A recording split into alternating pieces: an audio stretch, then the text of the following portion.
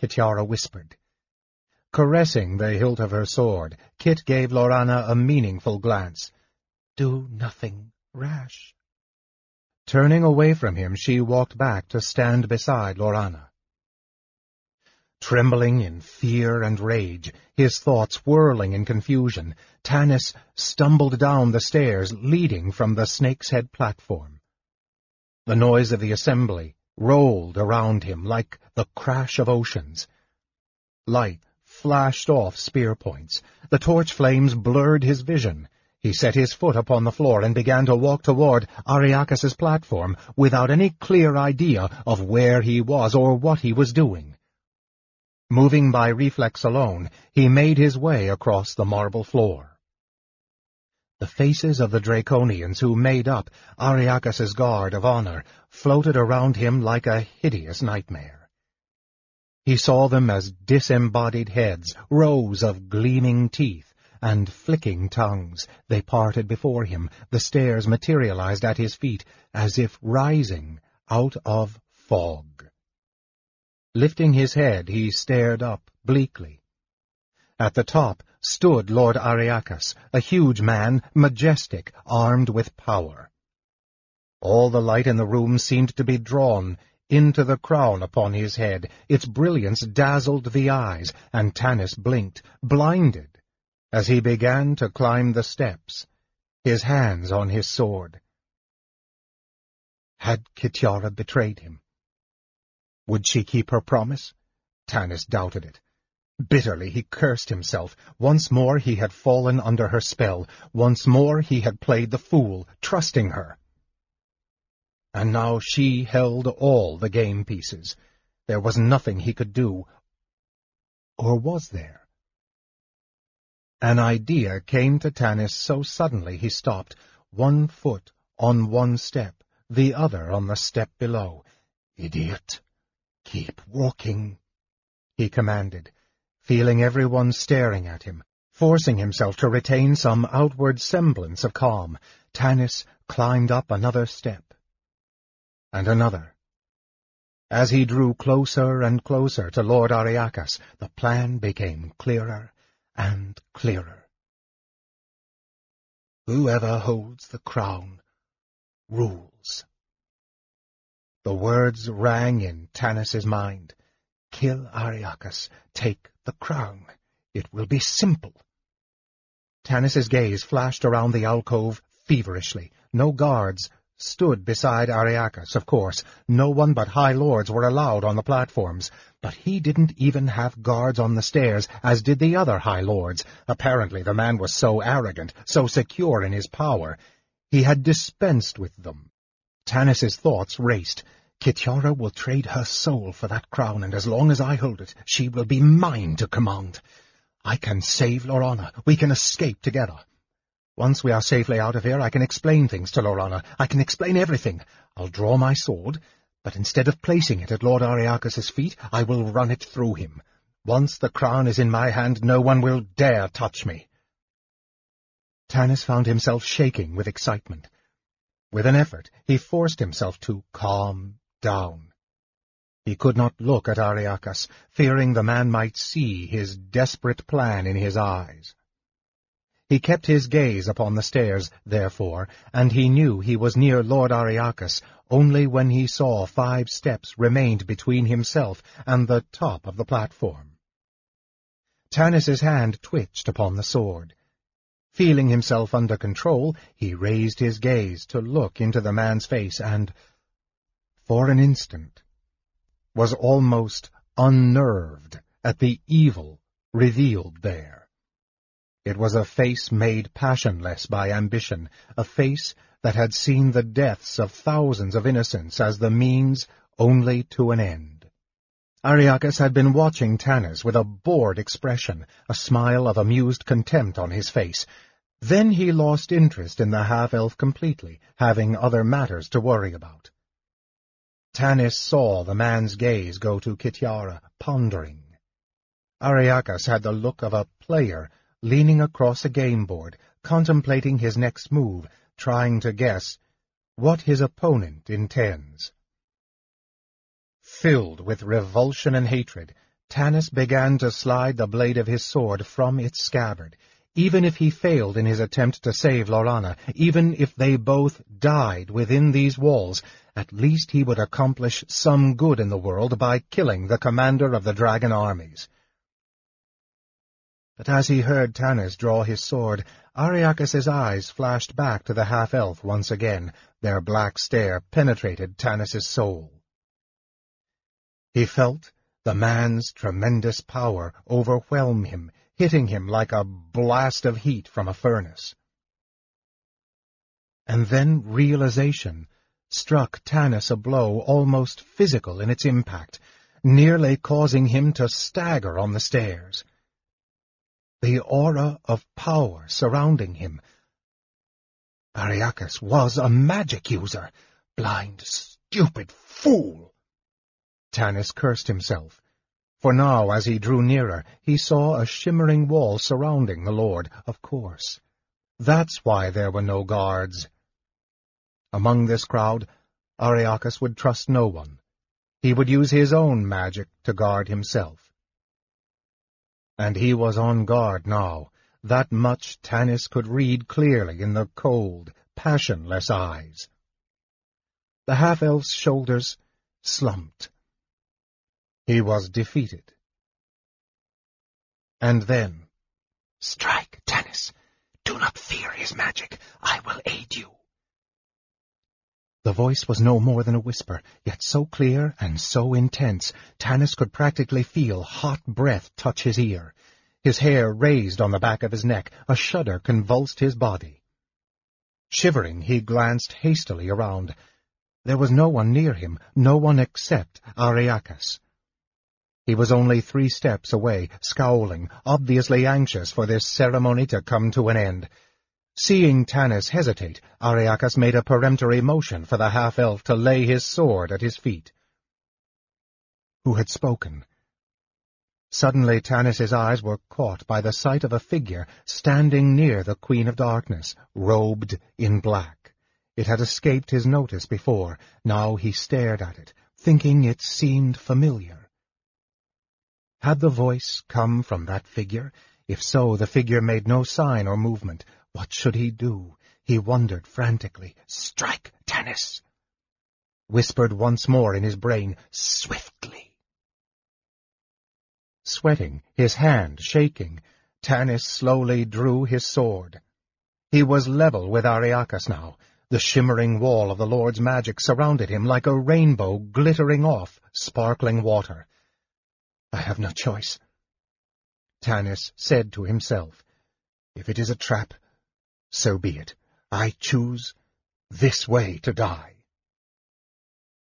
Feigning to kneel, holding his sword hilt first to lay it upon the marble platform, Tanis suddenly reversed his stroke. Turning it into a killing blow, he lunged for Ariakis's heart. Tanis expected to die. Gritting his teeth as he struck, he braced himself for the magic shield to wither him like a tree struck by lightning.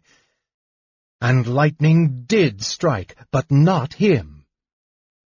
To his amazement, the rainbow wall exploded. His sword penetrated. He felt it hit solid flesh. A fierce cry of pain and outrage nearly deafened him. Ariakis staggered backward as the sword blade slid into his chest. A lesser man would have died from that blow, but Ariakis's strength and anger held death at bay. His face twisted in hatred. He struck Tanis across the face, sending him reeling to the floor of the platform. Pain burst in Tanis's head. Dimly, he saw his sword fall beside him, red with blood.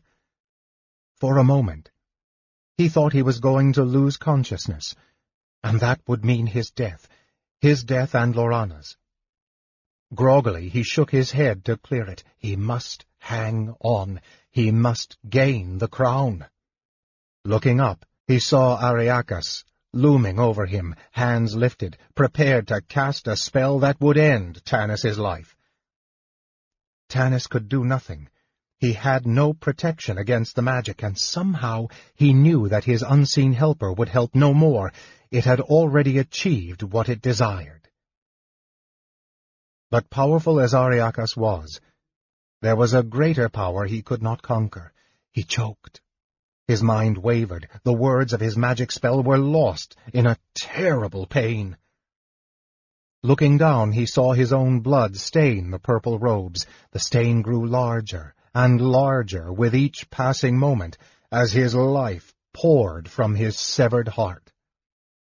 Death was coming to claim him. He could stave it off no longer. Desperately, Ariakas battled the darkness, crying out at the last to his dark queen for help. But she abandoned weaklings. As she had watched Ariakas strike down his father, so she watched Ariakas himself fall, her name the last sound to pass his lips. There was uneasy silence in the hall of audience as Ariakas's body tumbled to the floor. The crown of power fell from his head with a clatter and lay within a tangle of blood and thick, black hair. Who would claim it? There was a piercing scream. Kitiara called out a name, called to someone. Tanis could not understand. He didn't care anyway. He stretched out his hand for the crown. Suddenly, a figure in black armor materialized before him. Lord Soth. Fighting down a feeling of sheer panic and terror, Tanis kept his mind focused on one thing. The crown was only inches beyond his fingers. Desperately he lunged for it. Thankfully, he felt the cold metal bite into his flesh, just as another hand, a skeletal hand, made a grab for it too. It was his. Soth's burning eyes flared. The skeletal hand had reached out to wrest the prize away. Tanis could hear Kitiara's voice, shrieking incoherent commands. But as he lifted the blood-stained piece of metal above his head, as his eyes fixed, unafraid upon Lord Soth, the hushed silence in the hall was split by the sound of horns, harsh, blaring horns. Lord Soth's hand paused in mid-air. Kitiara's voice fell suddenly silent. There was a subdued, ominous murmur from the crowd. For an instant, Tanis's pain-clouded mind thought the horns might be sounding in his honor, but then, turning his head to peer dimly into the hall, he saw faces glancing around in alarm. Everyone, even Kitiara, looked at the Dark Queen. Her Dark Majesty's shadowy eyes had been on Tanis, but now their gaze was abstracted. Her shadow grew and intensified, spreading through the hall like a dark cloud. Reacting to some unspoken command, Draconians, wearing her black insignia, ran from their posts around the edge of the hall and disappeared through the doors. The black-robed figure Tanis had seen standing beside the Queen vanished, and still the horns blared. Holding the crown in his hand, Tanis stared down at it numbly. Twice before, the harsh blaring of the horns had brought death and destruction. What was the terrible portent of the dread music this time? Chapter 10. Whoever wears the crown rules. So loud and startling was the sound of the horns that Caramon nearly lost his footing on the wet stone. Reacting instinctively, Beram caught him. Both men stared around them in alarm as the blaring trumpet calls dinned loudly in the small chamber. Above them, up the stairs, they could hear answering trumpet calls. The arch! It was trapped! Caramon repeated. Well, that's done it. Every living thing in the temple knows we're here, wherever here is. I hope to the gods you know what you're doing. Jasla calls? Beram repeated. His momentary alarm at the blaring trumpets dissipating, he continued forward, tugging Caramon along behind him. Holding the torch aloft, not knowing what else to do or where else to go, Caramon followed. They were in a cavern, apparently cut through the rock by flowing water. The archway led to stone stairs, and these stairs, Caramon saw, led straight down into a black, swiftly flowing stream. He flashed the torch around, hoping that there might be a path along the edge of the stream, but there was nothing, at least within the perimeter of his torchlight. "Wait!" he cried, but Bairam had already plunged into the black water. Caramon caught his breath, expecting to see the man vanish in the swirling depths, but the dark water was not as deep as it looked. It came only to Bairam's calves. "Come!" he beckoned Caramon. Caramon touched the wound in his side again. The bleeding seemed to have slowed. The bandage was moist, but not soaked.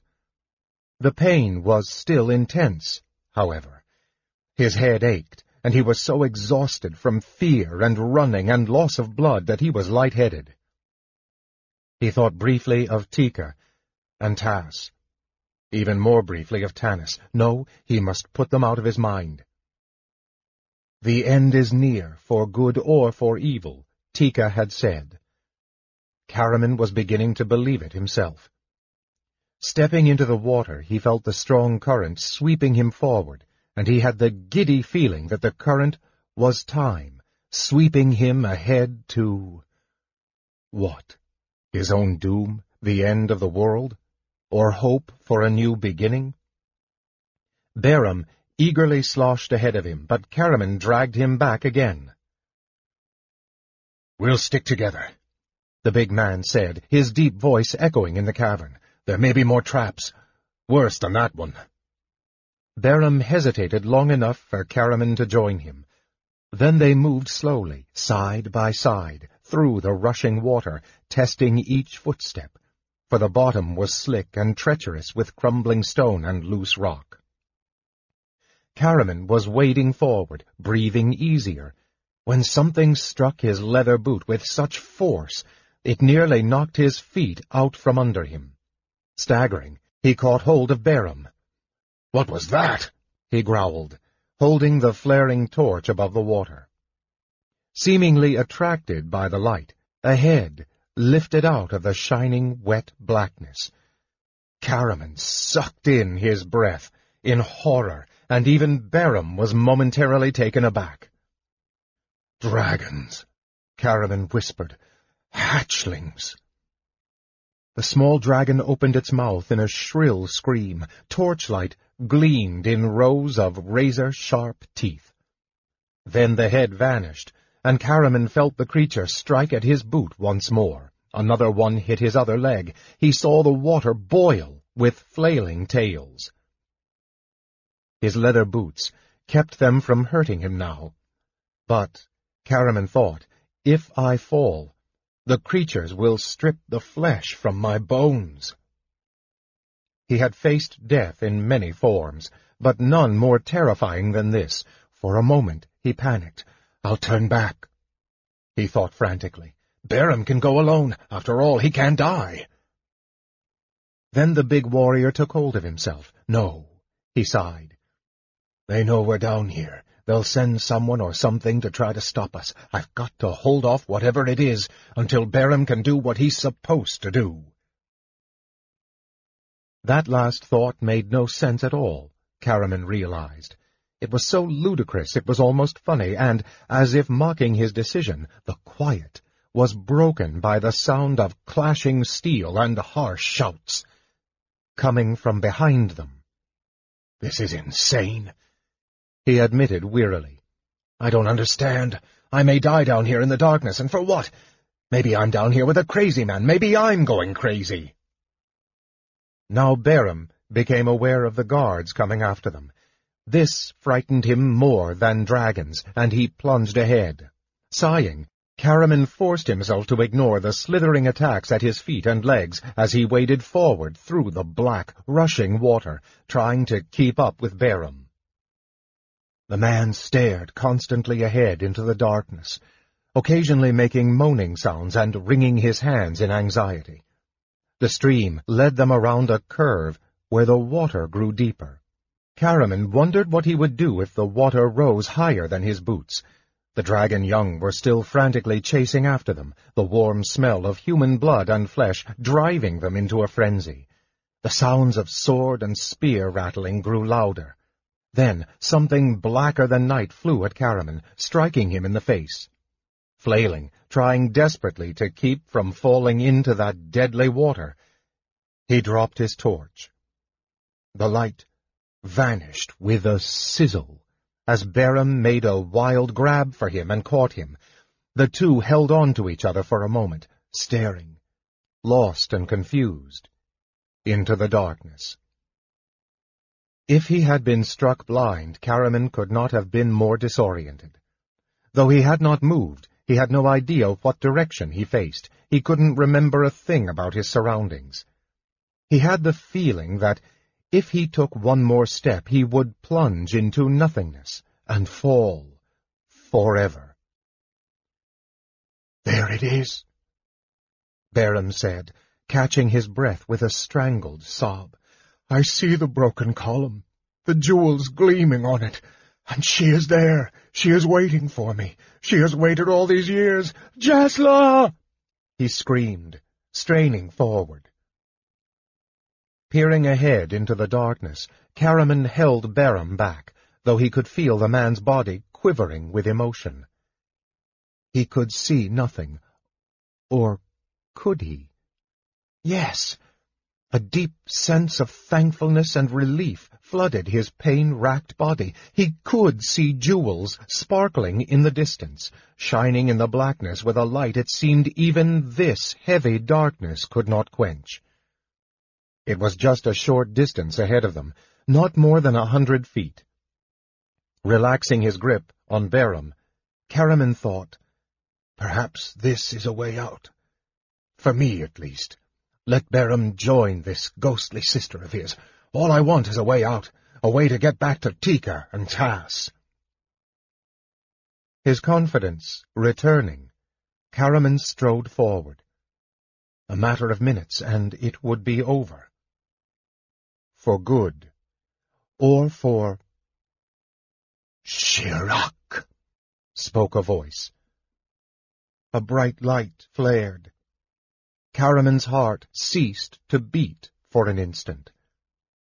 Slowly, slowly, he lifted his head to look into that bright light, and there he saw two golden, glittering, hourglass eyes staring at him from the depths of a black hood. The breath left his body in a sigh that was like the sigh of a dying man. The blaring trumpets ceased. A measure of calm returned to the Hall of Audience. Once more, the eyes of everyone in the hall, including the Dark Queen, turned to the drama on the platform. Gripping the crown in his hand, Tanis rose to his feet. He had no idea what the horn calls portended, what doom might be about to fall. He only knew that he must play the game out to its end, bitter as that may be. Laurana. She was his one thought. Wherever Beren and Caramon and the others were, they were beyond his help. Tanis's eyes fixed on the silver-armored figure standing on the snake-headed platform below him. Almost by accident, his gaze flicked to Kitiara standing beside Laurana, her face hidden behind the hideous dragon mask. She made a gesture. Tanis felt, more than heard, movement behind him. Like a chill wind brushing his skin, whirling, he saw Lord Soth coming toward him, death burning in the orange eyes. Tanis backed up, the crown in his hand, knowing he could not fight this opponent from beyond the grave. "Stop!" he shouted, holding the crown poised above the floor of the Hall of Audience. "Stop him, Kitiara, or with my last dying strength I will hurl this into the crowd." Soth laughed soundlessly, advancing upon him, the skeletal hand that could kill by a touch alone, outstretched. "What dying strength?" The Death Knight asked softly. "My magic will shrivel your body to dust. The crown will fall at my feet." "Lord Soth," rang out a clear voice from the platform from the center of the hall. "Halt! Let him who won the crown bring it to me." Soth hesitated, his hand still reaching for Tanis. His flaming eyes turned their vacant gaze upon Kitiara, questioning. Removing the dragon helm from her head, Kitiara looked only at Tanis. He could see her brown eyes gleaming and her cheeks flushed with excitement. "You will bring me the crown, won't you, Tanis?" Kitiara called. Tanis swallowed. "Yes," he said, licking his dry lips. "I will bring you the crown." "My gods!" Kitiara ordered, waving them forward. "An escort. Anyone who touches him will die by my hand, Lord Soth. See that he reaches me safely."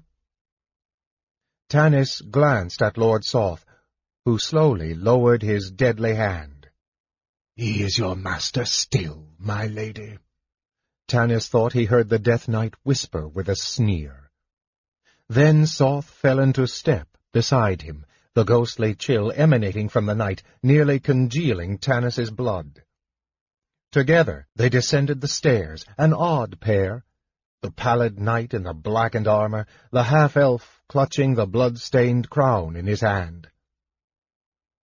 Ariakis's officers, who had been standing at the foot of the stairs, weapons drawn, fell back, some reluctantly, as Tanis reached the marble floor and passed by them. Many gave him black looks. He saw the flash of a dagger in one hand, an unspoken promise in the dark eyes. Their own swords drawn, Kitiara's guards fell in around him, but it was Lord Soth's deathly aura that obtained safe passage for him through the crowded floor. Tanis began to sweat beneath his armor. So this is power, he realized. Whoever has the crown rules. But that could all end in the dead of night with one thrust of an assassin's dagger. Tanis kept walking, and soon he and Lord Soth reached the bottom of the stairs leading up to the platform shaped like the head of a hooded snake. At the top stood Kitiara, beautiful in triumph. Tanis climbed the spur-like stairs alone, leaving Soth standing at the bottom, his orange eyes burning in their hollow sockets. As Tanis reached the top of the platform, the top of the snake's head, he could see Laurana, standing behind Kitiara. Laurana's face was pale, cool, composed. She glanced at him, and at the blood-stained crown, then turned her head away. He had no idea what she was thinking or feeling. It didn't matter. He would explain. Running over to him, Kitiara grasped him in her arms. Cheers resounded in the hall. "Tanis," she breathed, "truly you and I were meant to rule together. You were wonderful, magnificent. I will give you anything, anything." "Laurana?" Tanis asked coldly, under the cover of the noise. His slightly slanted eyes, the eyes that gave away his heritage, stared down into Kitiara's brown eyes. Kit flicked a glance at the elf woman, whose gaze was so fixed, whose skin was so pale she might have been a corpse. "If you want her," Kitiara shrugged, then drew closer, her voice for him alone. "But you will have me, Tanis. By day we will command armies, rule the world. The nights, Tanis, they will be ours alone, yours and mine." Her breath came fast. Her hands reached up to stroke his bearded face. "Place the crown on my head, beloved." Tanis stared down into the brown eyes. He saw them filled with warmth and passion and excitement. He could feel Kitiara's body pressed against his, trembling, eager. Around him the troops were shouting madly, the noise swelling like a wave. Slowly, Tanis raised the hand that held the crown of power. Slowly he lifted it. not to Kitiara's head, but to his own. "No, Kitiara," he shouted, so that all could hear. "One of us will rule by day and by night. Me." There was laughter in the hall, mixed with angry rumblings. Kitiara's eyes widened in shock, then swiftly narrowed. "Don't try it," Tanis said, catching her hand as she reached for the knife at her belt. Holding her fast, he looked down at her. "I'm going to leave the hall now," he said softly, speaking for her ears alone, "with Laurana. You and your troops will escort us out of here. When we are safely outside this evil place, I will give you the crown. Betray me, and you will never hold it. Do you understand?" Kitiara's lips twisted in a sneer. "So she is truly all you care about?" she whispered caustically. "Truly," Tanis replied. Gripping her arm harder, he saw pain in her eyes. "I swear this on the souls of two I loved dearly, Sturm Brightblade and Flint Fireforge. Do you believe me?" "I believe you," Kitiara said in bitter anger, looking up at him. Reluctant admiration flared once more in her eyes. "You could have had so much." Tanis released her without a word. Turning, he walked over to Laurana, who was standing with her back to them, gazing sightlessly above the crowd. Tanis gripped her arm. "Come with me," he commanded coldly. The noise of the crowd rose up around him, while above him he was aware of the dark, shadowy figure of the Queen, watching the flux of power intently, waiting to see who would emerge strongest. Laurana did not flinch at his touch. She did not react at all. Moving her head slowly, the honey-blonde hair falling in a tangled mass around her shoulders, she looked at him. The green eyes were without recognition, expressionless. He saw nothing in them, not fear, not anger. "It will be all right," he told her silently, his heart aching. "I will explain." There was a flash of silver, a blur of golden hair. Something struck Tanis hard in the chest. He staggered backward, grasping for Laurana as she stumbled, but he could not hold her. Shoving him aside, Laurana sprang at Kitiara, her hand grabbing for the sword Kit wore at her side. Her move caught the human woman completely by surprise. Kit struggled, briefly, fiercely, but Laurana already had her hands upon the hilt.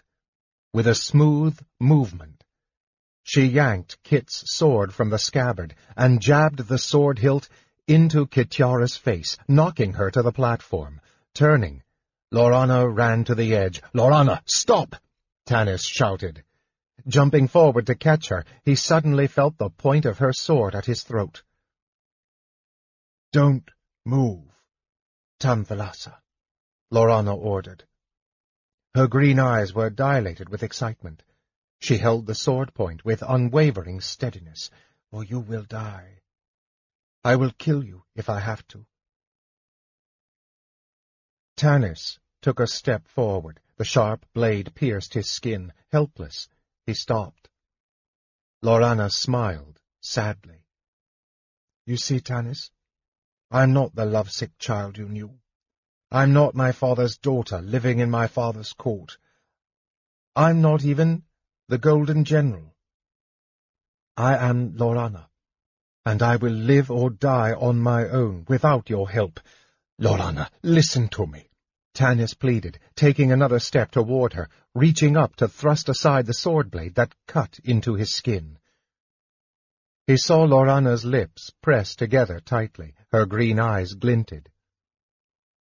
Then, sighing, she slowly lowered the sword blade to his armor-plated chest.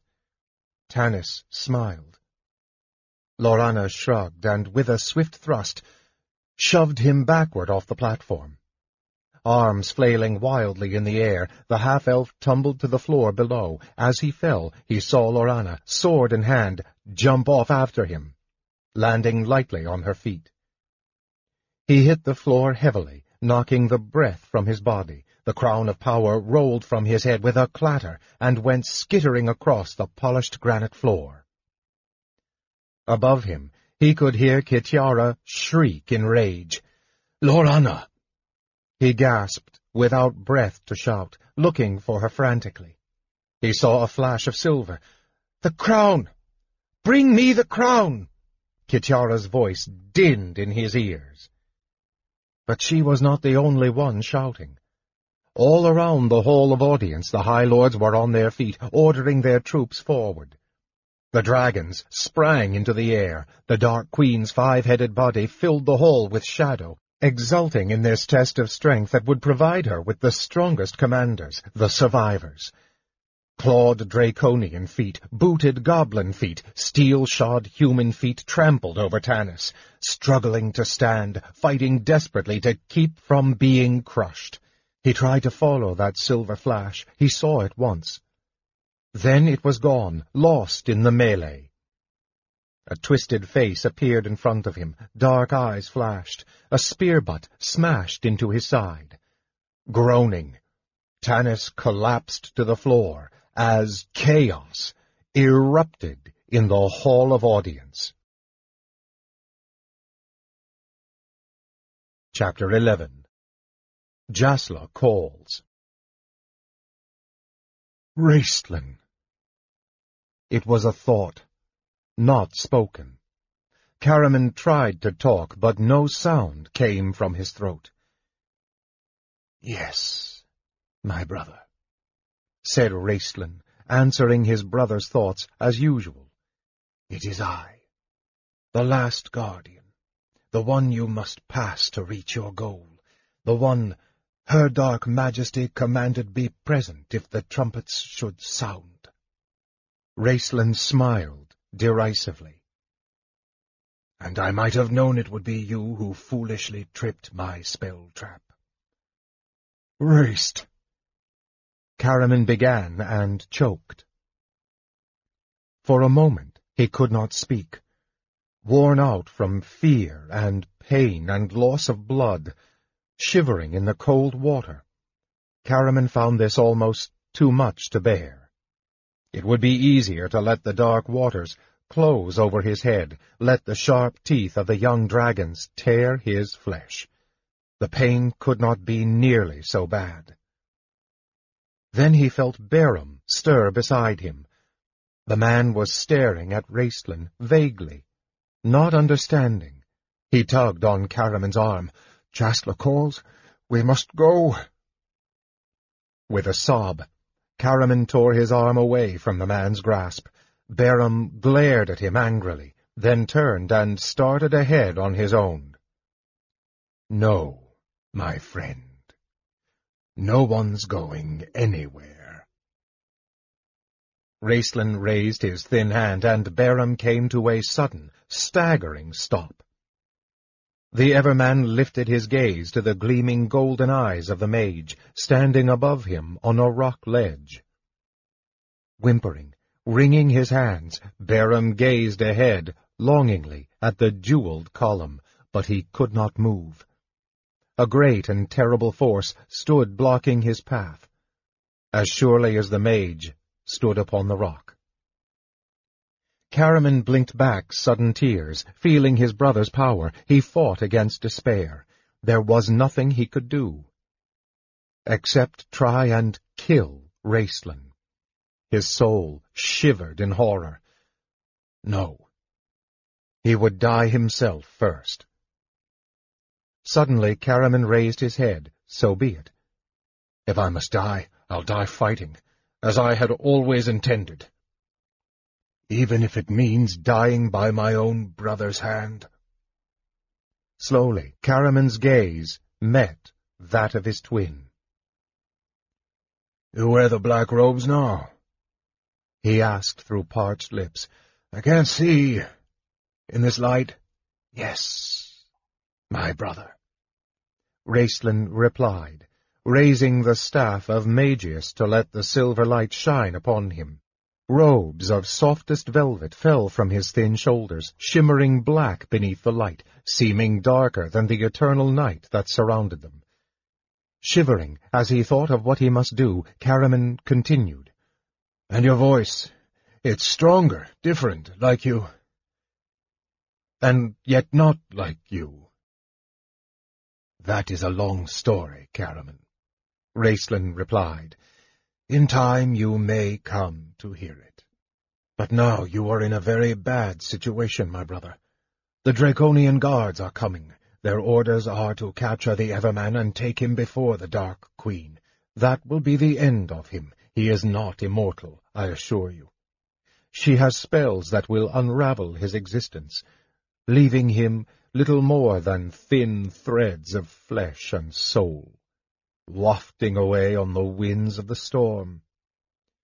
Then she will devour his sister, and, at last, the Dark Queen will be free to enter Krynn in her full power and majesty. She will rule the world and all the planes of heaven and the abyss. Nothing will stop her." "I don't understand." "No, of course not, dear brother," Raistlin said, with a touch of the old irritation and sarcasm. "You stand next to the Everman, the one being in all of Krynn who can end this war and drive the Queen of Darkness back to her shadowy realm, and you do not understand." Moving nearer the edge of the rock ledge, upon which he stood, Raistlin bent down, leaning on his staff. He beckoned his brother near. Caramon trembled, unable to move, fearing Raistlin might cast a spell upon him. But his brother only regarded him intently. "The Everman has only to take a few more steps, my brother, and he will be reunited with the sister who has endured unspeakable agonies during these long years of waiting for his return to free her from her self-imposed torment." "And what will happen then?" Caramon faltered, his brother's eyes holding him fast with a simple power greater than any magic spell. The golden, hourglass eyes narrowed. Raistlin's voice grew soft, no longer forced to whisper. The mage yet found whispering more compelling. "The wedge will be removed, my dear brother, and the door will slam shut. The Dark Queen will be left howling in rage in the depths of the abyss."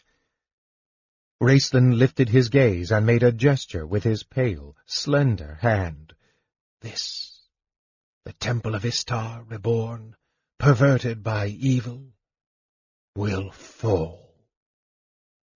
Caramon gasped. Then his expression hardened into a scowl. "No, I am not lying." Raistlin answered his brother's thoughts. "Not that I can't lie when it suits my purpose, but you will find, dear brother, that we are close enough still so that I cannot lie to you, and in any case, I have no need to lie. It suits my purpose that you know the truth." Caramon's mind floundered. He did not understand any of this, but he didn't have the time to dwell on it. Behind him, echoing back down the tunnel, he could hear the sound of Draconian guards on the stairs. His expression grew calm, his face set in firm resolve. "Then you know what I must do, Raist," he said. "You may be powerful, but you still have to concentrate to work your magic. And if you work it against me, Berum will be free of your power. You can't kill him." Caramon hoped devoutly Berum was listening and would act when it was time. "Only your Dark Queen can do that, I suppose. So that leaves you, my dear brother," Raistlin said softly. "Yes, I can kill you."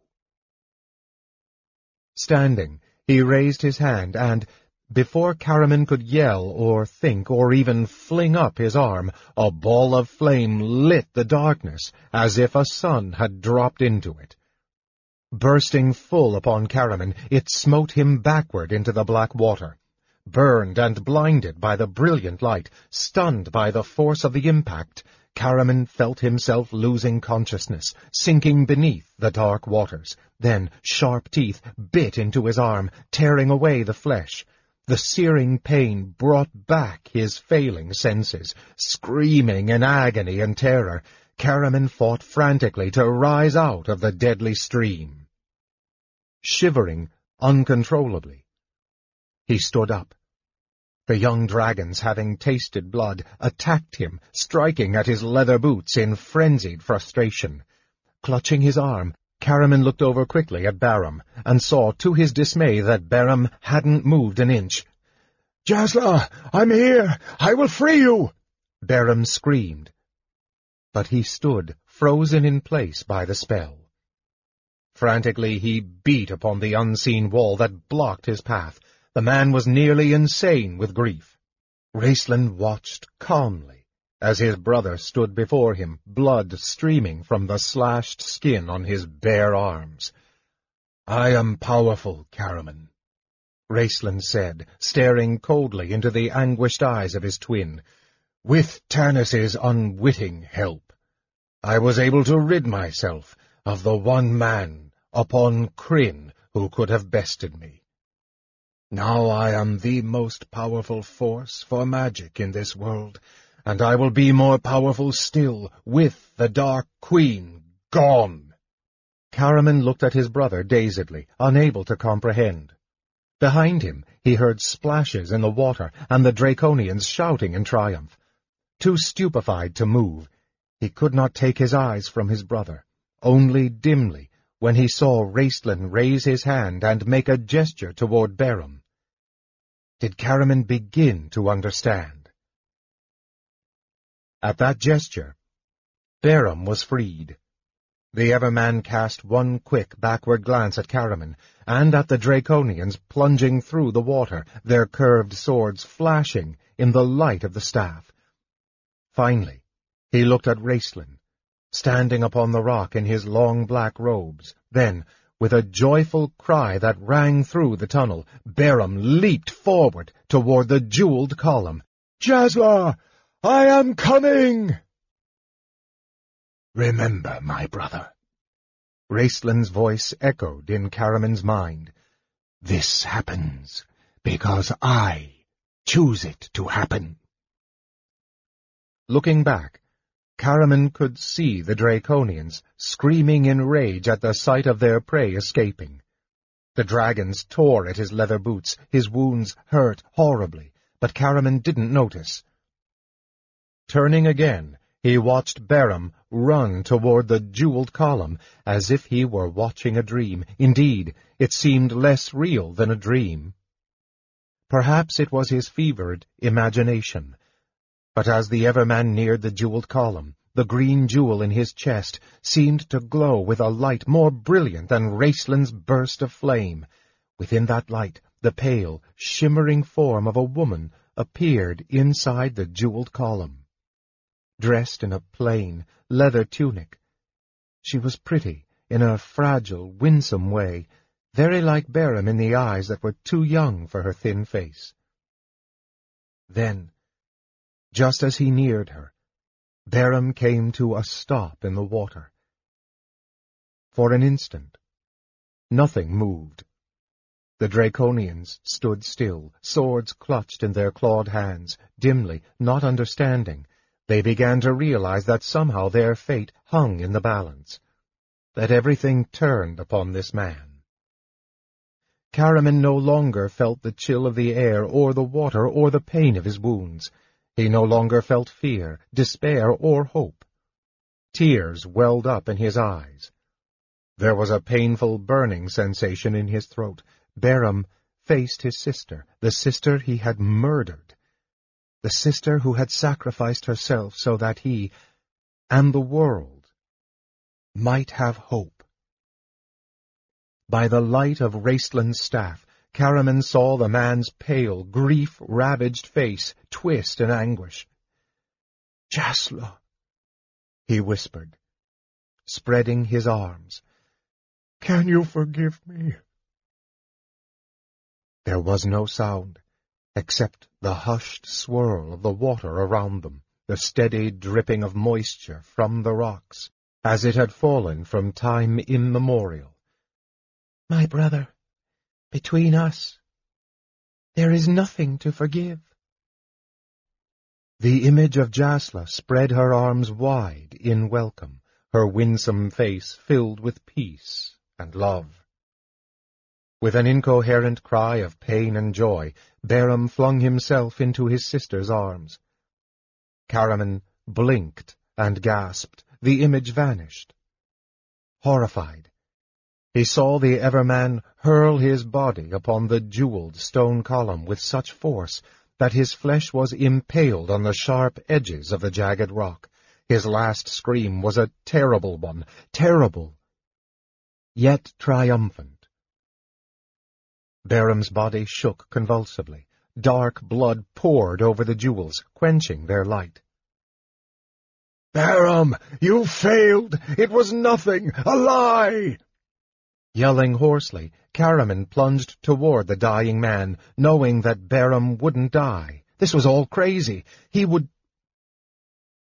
Caramon stopped. The rocks around him shuddered. The ground shook beneath his feet. The black water ceased its swift flow and was suddenly sluggish, uncertain, sloshing against the rocks. Behind him, he heard the Draconians shouting in alarm. Caramon stared at Bairam. The body lay crushed upon the rocks. It stirred slightly, as if breathing a final sigh. Then it did not move. For an instant, two pale figures shimmered inside the jeweled column. Then they were gone. The Everman was dead. Tanis lifted his head from the floor of the hall to see a hobgoblin, spear raised, about to plunge it into his body. Rolling quickly, he grabbed the creature's booted foot and yanked. The hobgoblin crashed to the floor, where another hobgoblin, this one dressed in a different-colored uniform, smashed its head open with a mace. Hurriedly, Tanis rose to his feet. He had to get out of here. He had to find Laurana. A Draconian rushed at him. He thrust his sword through the creature impatiently, remembering just in time to free it before the body turned to stone. Then he heard a voice shout his name. Turning, he saw Lord Soth standing beside Kitiara, surrounded by his skeletal warriors. Kit's eyes were fixed on Tanis with hatred as she pointed at him. Lord Soth made a gesture, sending his skeletal followers flowing from the snake-headed platform like a wave of death, destroying everything within their path. Tanis turned to flee, but found himself entangled in the mob. Frantically he fought, aware of the chill force behind him. Panic flooded his mind, nearly depriving him of his senses, and then there was a sharp cracking sound. The floor trembled beneath his feet. The fighting around him stopped abruptly, as everyone concentrated on standing upright. Tanis looked around uncertainly, wondering what was happening. A huge chunk of mosaic-covered stone tumbled from the ceiling, falling into a mass of Draconians, who scrambled to get out of the way. The stone was followed by another, and yet another. Torches fell from the walls, candles dropped down and were extinguished in their own wax. The rumbling of the ground grew stronger. Half-turning, Tanis saw that even the skeletal warriors had halted, flaming eyes seeking those of their leader in fear and questioning. The floor suddenly canted away from beneath his feet. Grabbing hold of a column for support, Tanis stared about in wonder. And then darkness fell upon him like a crushing weight. "He has betrayed me!" The Dark Queen's anger beat in Tanis's mind, the rage and fear so strong that it nearly split his skull. Crying aloud in pain, he grasped his head. The darkness increased as Takaisis, seeing her danger, sought desperately to keep the door to the world ajar. Her vast darkness quenched the light of every flame. Wings of night filled the hall with blackness. All around Tanis, Draconian soldiers stumbled and staggered in the impenetrable darkness. The voices of their officers raised to try and quell the confusion, to stem the rising panic they sensed spreading among their troops as they felt the force of their queen withdrawn. Tanis heard Kitiara's voice ring out shrilly in anger. Then it was cut off abruptly. A horrible, rending crash, followed by screams of agony, gave Tanis his first indication that the entire building seemed likely to fall in on top of them. "Lorana!" Tanis screamed. Trying desperately to stand, he staggered forward blindly, only to be hurled to the stone floor by milling Draconians. Steel clashed. Somewhere he heard Kitiara's voice again, rallying her troops. Fighting despair, Tanis stumbled to his feet again. Pain seared his arm. Furious, he thrust aside the sword blow aimed at him in the darkness, kicking with all his strength at the creature attacking him. Then a rending, splitting sound quelled the battle. For one breathless instant, everyone in the temple looked upward into the dense darkness. Voices hushed in awe. Tarchaisis, Queen of Darkness, hung over them in her living form upon this plain. Her gigantic body shimmered in a myriad colors. So many, so blinding, so confusing.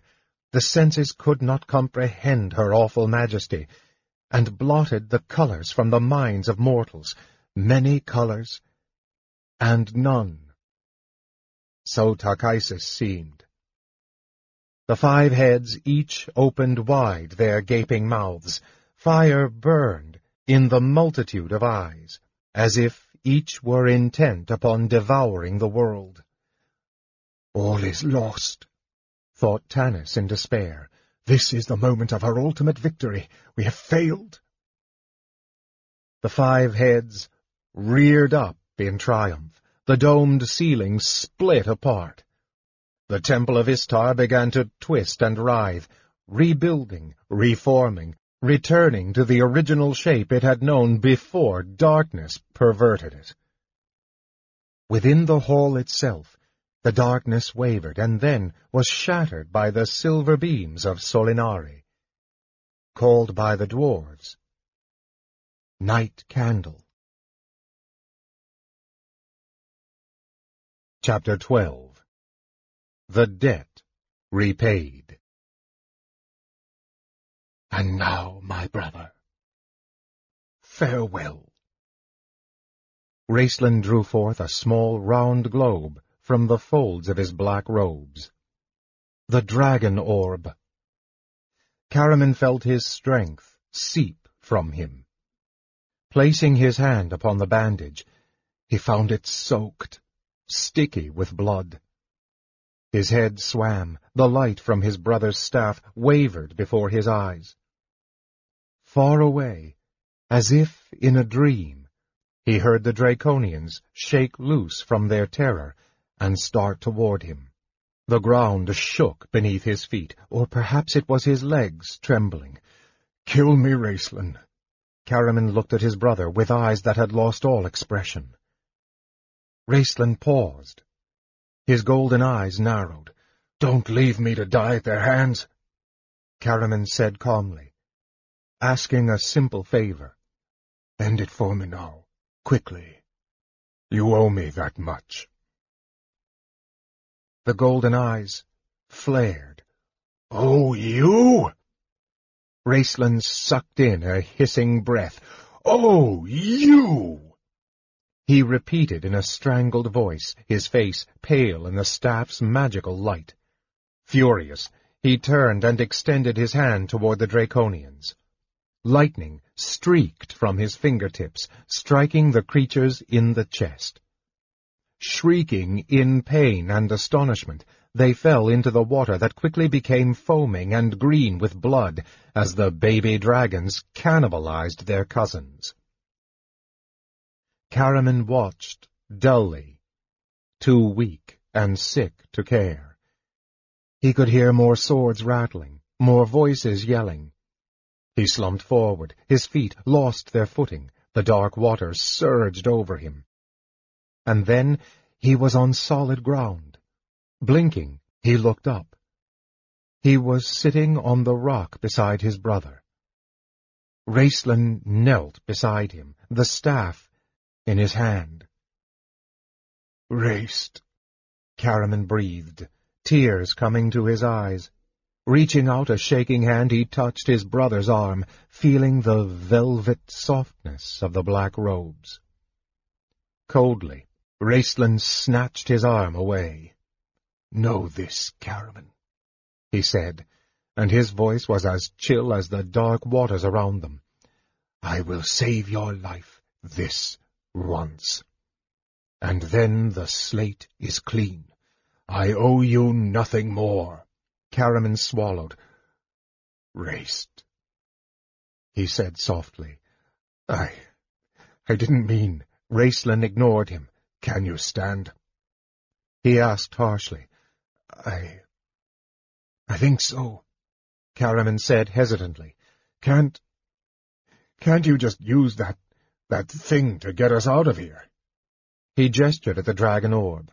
"I could. But you wouldn't particularly enjoy the journey, my brother. Besides, have you forgotten those who came with you?" "Tika! Tat!" Caramon gasped. Gripping the wet rocks, he pulled himself to his feet.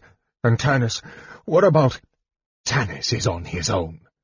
I have repaid my debt to him tenfold," Raistlin said. "But perhaps I can discharge my debts to the others." Shouts and yells sounded at the end of the passage. A dark mass of troops surged into the dark water, obeying the final commands of their queen. Wearily, Caramon put his hand on the hilt of his sword, but a touch of his brother's cold, bony fingers stopped him. "No, Caramon," Raistlin whispered. His thin lips parted in a grim smile. "I don't need you now. I won't need you any more. Ever. Watch." Instantly, the underground cavern's darkness was lit to day-like brilliance with the fiery power of Raistlin's magic. Caramon, sword in hand, could only stand beside his black-robed brother and watch in awe as foe after foe fell to Raistlin's spells. Lightning crackled from his fingertips, flame flared from his hands, phantasms appeared so terrifyingly real to those looking at them that they could kill by fear alone. Goblins fell screaming, pierced by the lances of a legion of knights who filled the cavern with their own war chants, at Raistlin's bidding, then disappeared at his command. The baby dragons fled in terror back to the dark and secret places of their hatching, draconians withered black in the flames. Dark clerics, who swarmed down the stairs at their queen's last bidding, were impaled upon a flight of shimmering spears, their last prayers changed to wailing curses of agony. Finally came the Black Robes, the eldest of the order, to destroy this young upstart, but they found, to their dismay, that, old as they were, Raistlin was in some mysterious way older still. His power was phenomenal. They knew within an instant that he could not be defeated. The air was filled with the sounds of chanting, and, one by one, they disappeared as swiftly as they had come, many bowing to Raistlin in profound respect as they departed upon the wings of wish spells. And then it was silent. The only sound the sluggish lapping of water. The staff of Magius cast its crystal light. Every few seconds a tremor shook the temple, causing Caramon to glance above them in alarm. The battle had apparently lasted only moments, although it seemed to Caramon's fevered mind that he and his brother had been in this horrible place all their lives. When the last mage melted into the blackness, Raistlin turned to face his brother. "You see, Caramon," he said coldly. Wordlessly, The big warrior nodded, his eyes wide. The ground shook around them, and the water in the stream sloshed up on the rocks. At the cavern's end, the jeweled column shivered, then split. Rivulets of rock dust trickled down onto Caraman's upturned face as he stared at the crumbling ceiling. "What does it mean? What's happening?" he asked in alarm. "It means the end," Raistlin stated, folding his black robes around him. He glanced at Caraman in irritation. "We must leave this place." "Are you strong enough?" "Yeah. Give me a moment," Caraman grunted. Pushing himself away from the rocks, he took a step forward, then staggered, nearly falling. "I'm weaker than I thought," he mumbled, clutching his side in pain. "Just let me catch my breath." Straightening, his lips pale, sweat trickling down his face, Caraman took another step forward. Smiling grimly, Raistlin watched his brother stumble toward him. Then the mage held out his arm. "Lean on me, my brother," he said softly. The vast vaulted ceiling of the Hall of Audience split wide. Huge blocks of stone crashed down into the hall, crushing everything that lived beneath them. Instantly, the chaos in the hall degenerated into terror-stricken panic. Ignoring the stern commands of their leaders, who reinforced these commands with whips and sword thrusts, the Draconians fought to escape the destruction of the temple, brutally slaughtering anyone, including their own comrades, who got in their way. Occasionally, some extremely powerful Dragon High Lord would manage to keep his bodyguard under control and escape, but several fell, cut down by their own troops, crushed by falling rock, or trampled to death. Tanis fought his way through the chaos, and suddenly saw what he had prayed the gods to find, a head of golden hair that gleamed in Solinari's light, like a candle flame. "Laurana!" he cried, though he knew he could not be heard in the tumult. Frantically he slashed his way toward her. A flying splinter of rock tore into one cheek. Tanis felt warm blood flow down his neck, but the blood and pain had no reality, and he soon forgot about it as he clubbed and stabbed and kicked the milling Draconians in his struggle to reach her. Time and again he drew near her, only to be carried away by a surge in the crowd. She was standing near the door to one of the antechambers, fighting Draconians, wielding Kitiara's sword with the skill gained in long months of war. He almost reached her as, her enemies defeated, she stood alone for a moment. "Laurana, wait!" he shouted above the chaos. She heard him. Looking over at him, across the moonlit room, he saw her eyes calm, her gaze unwavering. "Farewell, Tanis," Laurana called to him in Elven. "I owe you my life, but not my soul." With that, she turned and left him, stepping through the doorway of the antechamber, vanishing into the darkness beyond. A piece of the temple ceiling crashed to the stone floor, showering Tanis with debris. For a moment he stood wearily, staring after her. Blood dripped into one eye. Absently he wiped it away. Then, suddenly, he began to laugh. He laughed until tears mingled with the blood. Then he pulled himself together and, gripping his blood-stained sword, disappeared into the darkness after her. "This is the corridor they went down, Raistlin." Caraman stumbled over his brother's name. Somehow the old nickname no longer seemed to suit this black-robed, silent figure. They stood beside the jailer's desk, near the body of the hobgoblin. Around them, the walls were acting crazily, shifting, crumbling, twisting, rebuilding. The sight filled Caraman with vague horror. like a nightmare he could not remember.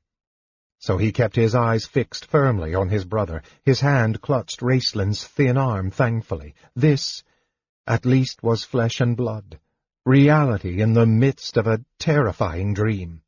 "Do you know where it leads?" Caramon asked, peering down the eastern corridor. "Yes," Raistlin replied without expression. Caramon felt fear clutch at him. "You know, something's happened to them. They were fools," Raistlin said bitterly. "The dream warned them." He glanced at his brother. "As it warned others. Still, I may be in time, but we must hurry. Listen."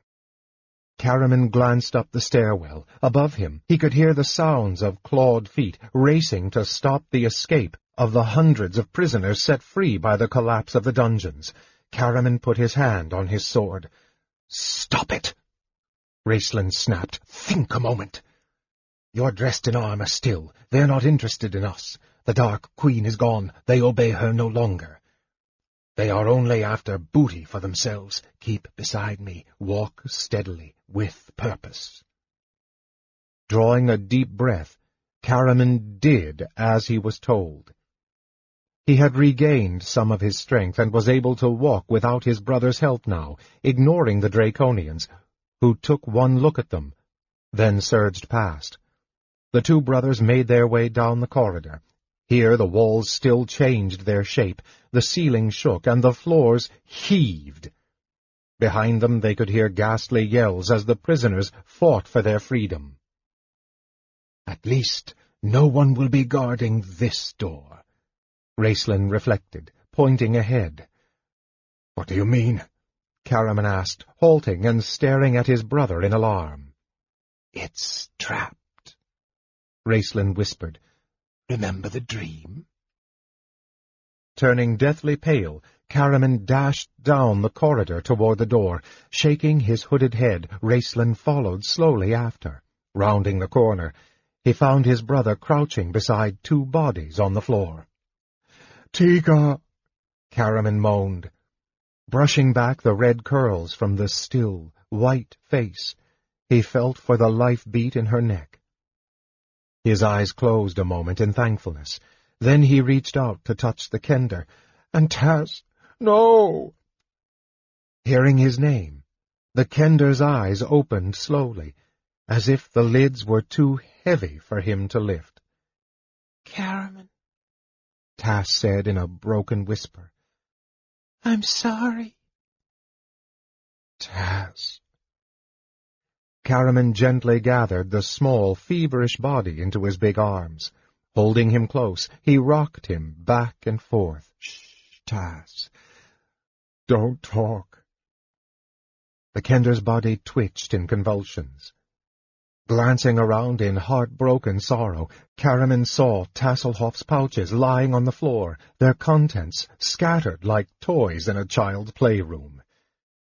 Tears filled Caramon's eyes. "I tried to save her," Tass whispered, shuddering with pain. "But I couldn't." "You saved her, Tass," Caramon said, choking. "She's not dead, just hurt. She'll be fine." "Really?" Tass's eyes, burning with fever, brightened with a calmer light, then dimmed. I'm afraid I'm not fine, Caramon, but it's all right, really. I'm going to see Flint. He's waiting for me. He shouldn't be out there by himself. I don't know how. He could have left without me anyway." "What's the matter with him?" Caramon asked his brother, as Raistlin bent swiftly over the kender, whose voice had trailed off into incoherent babbling. "Poison," said Raistlin, his eyes glancing at the golden needle shining in the torchlight. Reaching out, Raistlin gently pushed on the door. The lock gave, and the door turned on its hinges, opening a crack. Outside, they could hear shrieks and cries as the soldiers and slaves of Naraka fled the dying temple. The skies above resounded with the roars of dragons. The High Lords battled among themselves to see who would come out on top in this new world. Listening, Raistlin smiled to himself. His thoughts were interrupted by a hand clutching his arm. "Can you help him?" Caramon demanded. Raistlin flicked a glance at the dying Kender.